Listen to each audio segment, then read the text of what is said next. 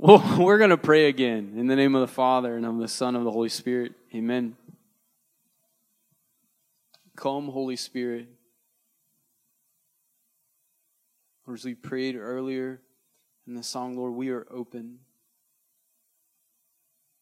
We just give you permission to do whatever you want to do.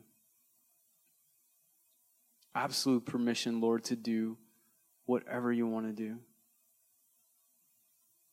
And we pray, Lord, that we would be fertile soil, our minds, our hearts, our souls, that you would just remove any of the thorns and the thistles, Lord, that you would dig up any of the rocks in the rocky soil, that you would till through and cultivate the trodden path, that we would be fertile soil, Lord, for the word you speak tonight.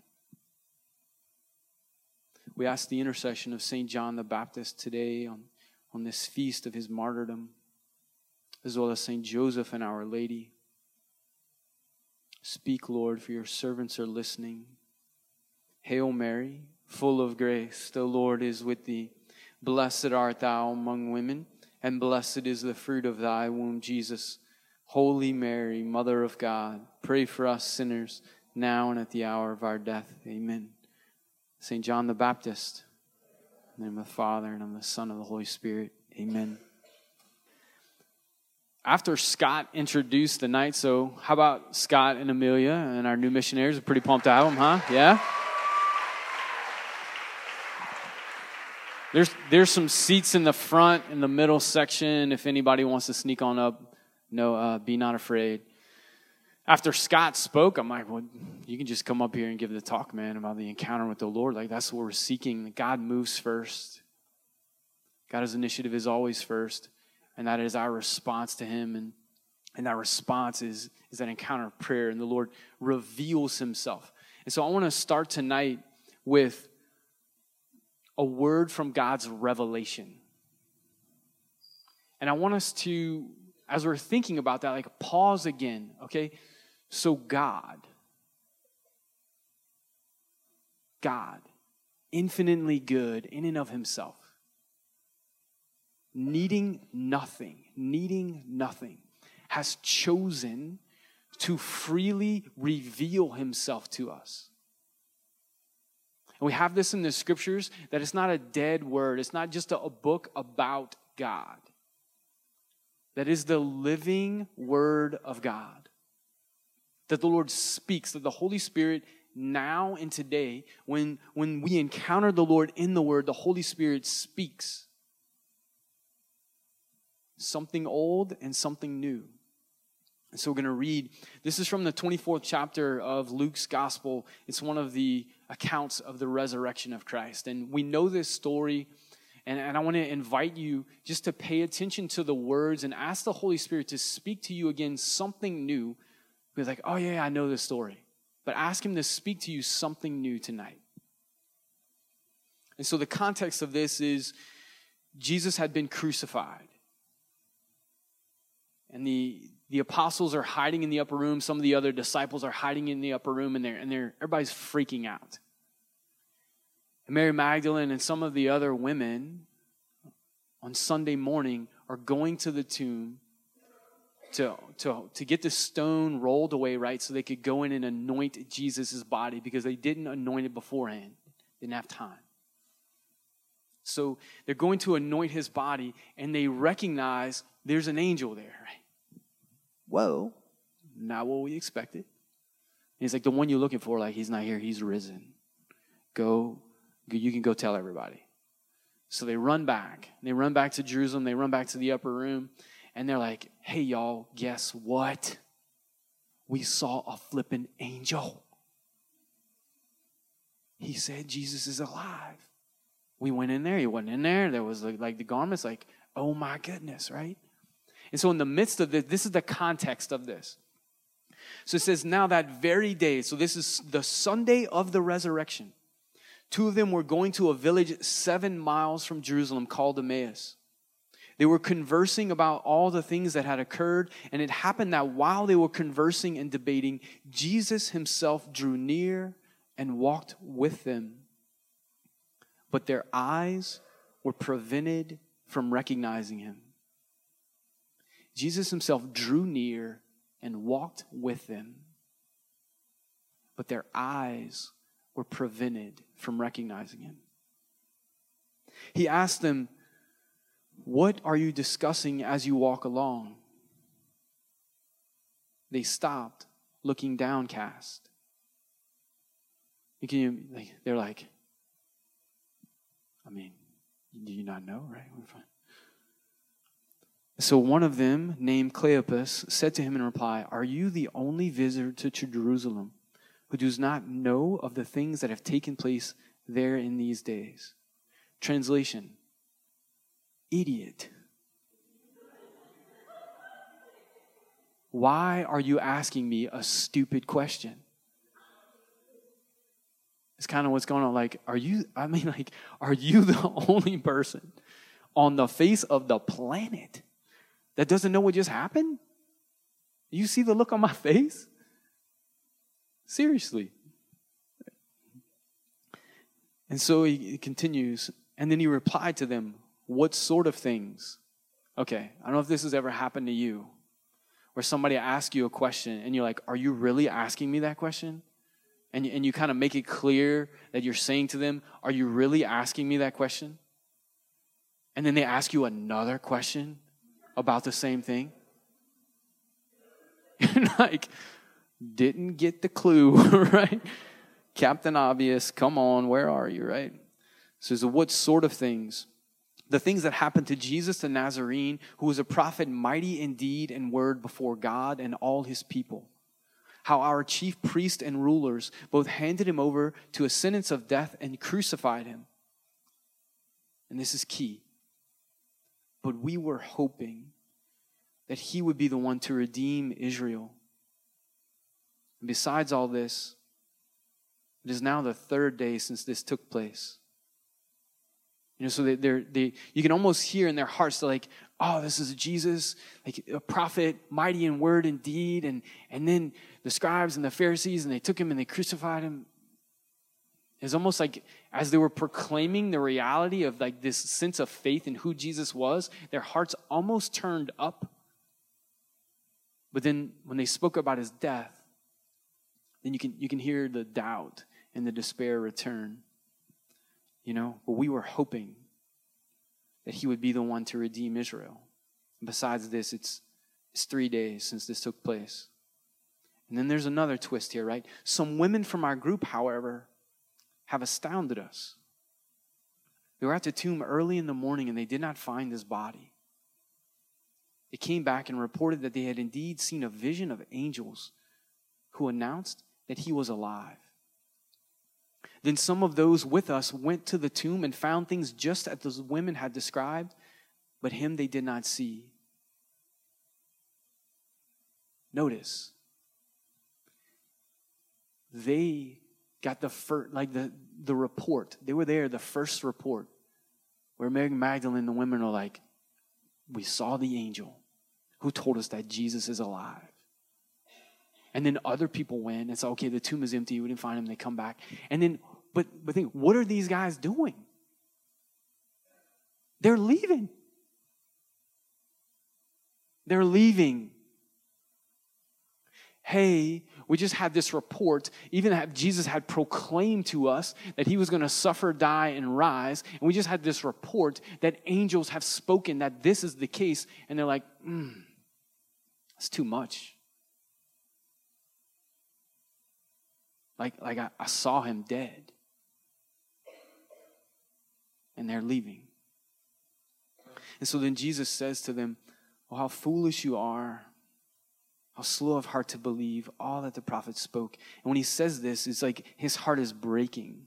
It's not you idiots, right? His heart is breaking. Was it not necessary that the Messiah should suffer these things and enter into his glory?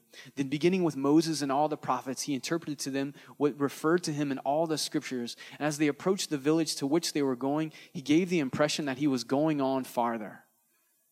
But they urged him, "Stay with us, Lord, for it is nearly evening and the day is almost over." So he went in to stay with them.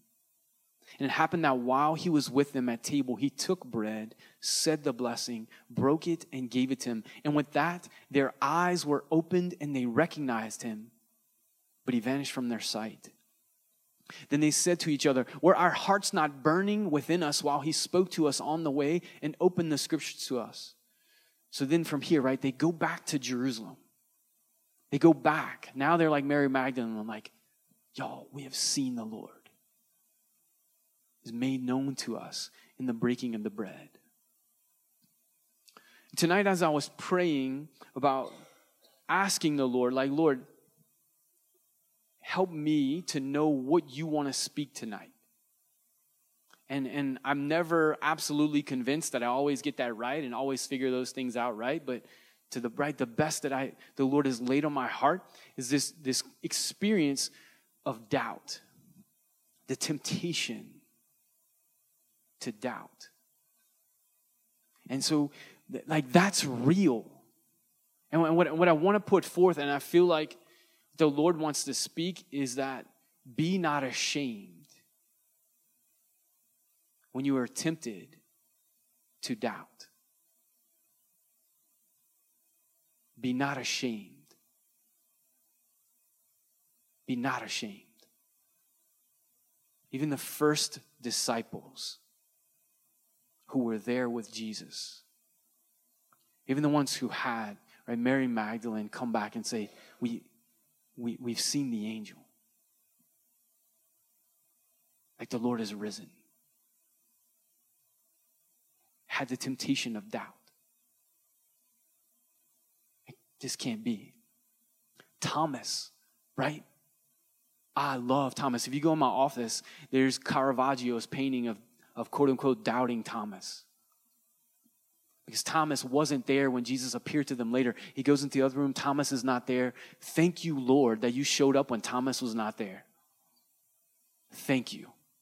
St. Gregory the Great was like, this was in God's providence because Thomas's doubt and then belief heals our doubt and removes shame from the temptation to doubt. Because the temptation to doubt is not itself a sin.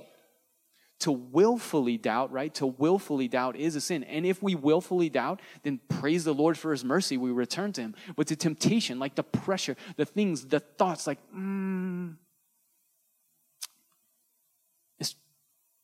this Jesus thing just, I don't know. I don't know. And so Thomas, right? Thomas experienced this. Like, guys, I don't know if I can believe what you're saying. You're telling me you saw him alive. I saw him dead. But Thomas stays, right? And he waits and he's wrestling. And imagine this.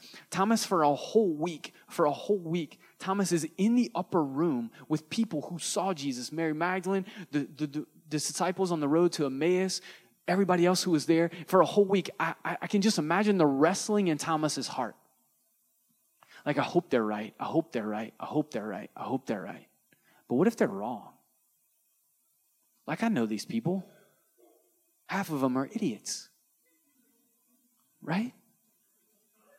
I mean, Peter's a fisherman that can't catch any freaking fish. Like, I mean, come on. I know these people. And then maybe the question, right, and maybe one that's sometimes most painful is like, well, why did he show up to them and not me? Like, why did this person have this encounter and adoration? Why did this person have this thing happen to them where they felt the Lord loved them or encountered them in this way and not me? Like, is something wrong with me? All these questions, right? All these temptations of doubt. And Thomas, he doesn't leave, like he stays. But even in the leaving, like even as the disciples on the road to Emmaus, like Jesus follows them. We can have more examples of this. John the Baptist, today is his feast day, the feast day of the martyrdom of John the Baptist. He died. Right? He died because of his belief and faith and proclamation in Christ and to the truth. Now, when he was in jail, what does he tell two of his disciples? Hey, go ask Jesus, are you the one who is to come, or should we wait for another? Now, how do you interpret that, right? Different church fathers have interpreted that different ways, that John the Baptist is telling these two disciples, like, he knows who Jesus is. He's fully confident in that. He had the experience of baptizing him and hearing the words of the Father and the Holy Spirit descend and all of these things. Like, so he's fully confident. He just wants to send these disciples to Jesus. Hey, that could be exactly what happened. But it could be that he himself, temptation to doubt. And actually, Pope John Paul II, Pope Benedict, and Pope Francis have all written different like commentaries, right? And given homilies about this experience of the temptation to doubt of even of John the Baptist. No shame in the temptation to doubt. I'll tell you, you can go and read. You can read about Padre Pio. You can read about Mother Teresa. You can read about Saint Therese. Like, pick a saint who there's a lot written about their lives, especially in the last couple hundred years. And there's going to be some aspect of them going through, right? Whether it's the dark night of the soul or something similar, where there's a temptation, real, visceral temptation. Padre Pio's journal, you can hear him read like over, like just pressed upon him and pressed upon him and pressed upon him and pressed upon him, like doubt, the temptation to doubt. Not willfully doubting, but that temptation to doubt. Present and pressing. And he's just making an act of faith, calling on the Lord, all these different things. Again, Saint Therese, Mother Teresa, you ask it. No shame. I stand here before you that, like, the reality is, in the past month, there have been these periods and these moments where, like, real temptation. Like, hey, man, this Jesus thing is really not real.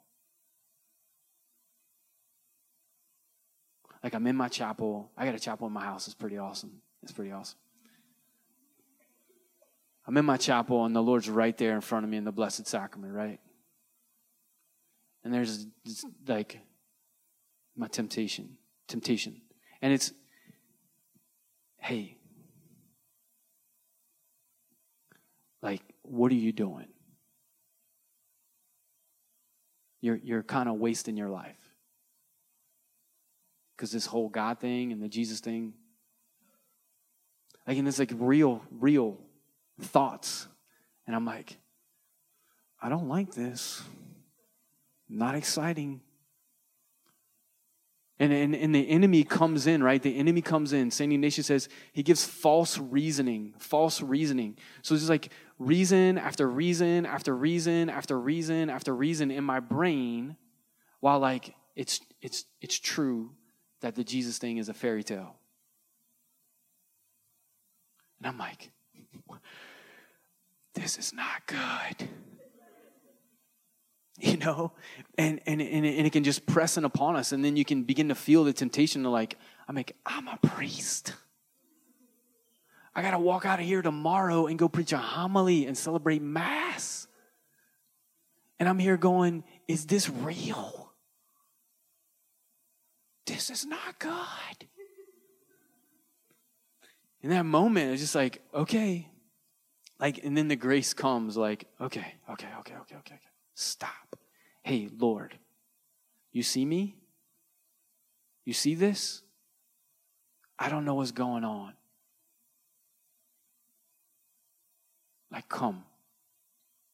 And I was like, okay, Lord, remind me. Remind me of the moments when I knew that you were real. Remind me, like bring it back. And then just making these acts of faith, right? Praying for the gift of faith, sitting in that moment that's there. Blessed be the Lord, And sometimes you get up from that moment and the temptation is still present.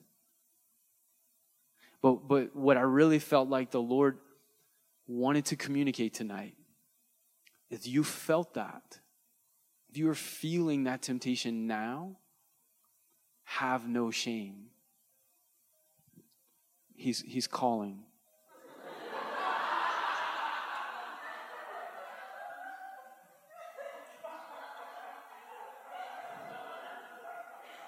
It's a pretty good moment. Back in the day, angels. Today, those angels are lazy. They're using cell phones. That's right. He is alive. Oh, thanks for calling. But again, so this moment. So what do we do, right? So I'm gonna just give you a couple of practical things. What do we do with this? Or a little bit more like when those temptations come, bring them to the light. Bring them to the light. Because the enemy wants to keep it in the darkness and give the false reasoning. Like, oh, you're the only person to ever think this. Don't tell any of your Christian friends. Don't tell God you're doubting him. Don't do it. So bring it to the light. In prayer, right in that moment, like, hey, Lord, you see me? I'm poor. And I'm struggling right now, like with these thoughts, with these temptations. Come, Lord Jesus, and ask for the gift of faith. Faith is first a gift from God and then our response. And then to continually bring it into the light, trusted friends, like speak it out loud to other people who you know, like, hey, this is, like, I was thinking this. And it can be embarrassing, all those things. Like, I'm going to tell my buddy priest, like, hey, guess what happened in prayer? And they're like, oh, something cool? Yeah. I was like, Jesus ain't real. I don't know.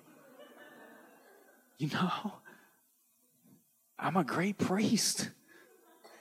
You know, so it can be embarrassing, but you just bring that into the light.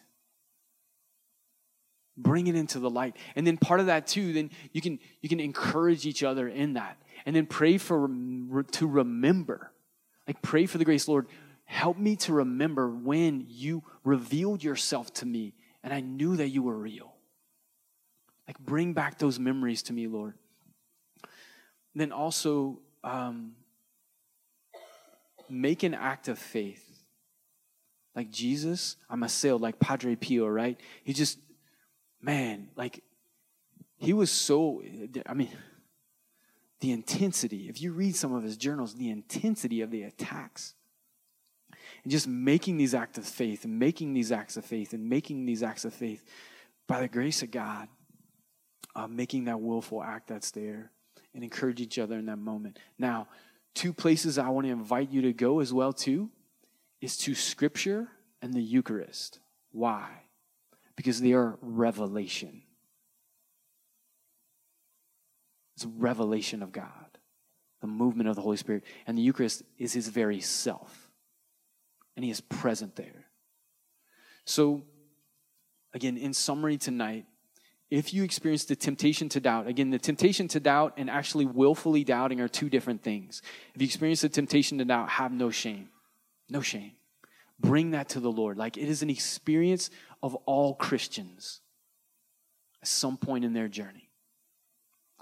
If you have willfully doubted, go to confession and Jesus is going to forgive you. It's all good, right? The Lord's mercy is so good. Bring it into the light. Speak to the Lord about it. Speak to your brothers and sisters. Encourage each other. Pray for memories, like to remember when the Lord has moved, and then seek him in the Scriptures and seek him in the Eucharist. And persevere through faith. Make these willful acts of faith. Lord, give me fortitude. Continue to move forward. And then the Lord will lift the veil, like I said, and then their eyes were opened. And they could see him. And they recognized him. So we're going to pray for that grace tonight. Come, Holy Spirit. Come, Holy Spirit. We pray, Lord, that you would console our hearts, Lord. That you would remove any shame from any experience of doubt of temptation to doubt we have ever had, Lord. That you would forgive us, Lord. That we would come to you in repentance and any willful doubts that we've had, Lord. experience your mercy in the sacrament of reconciliation. And that, Lord, you would lift the veil. You would lift the veil tonight, whatever may be blinding our eyes, and you would give us faith. Jesus, give us faith. Holy Spirit, give us faith. Come, Lord, come. Let us receive. Let us encounter you in a profound way, Lord. And then from that moment, let us go. We have seen the Lord. He is risen. He is risen.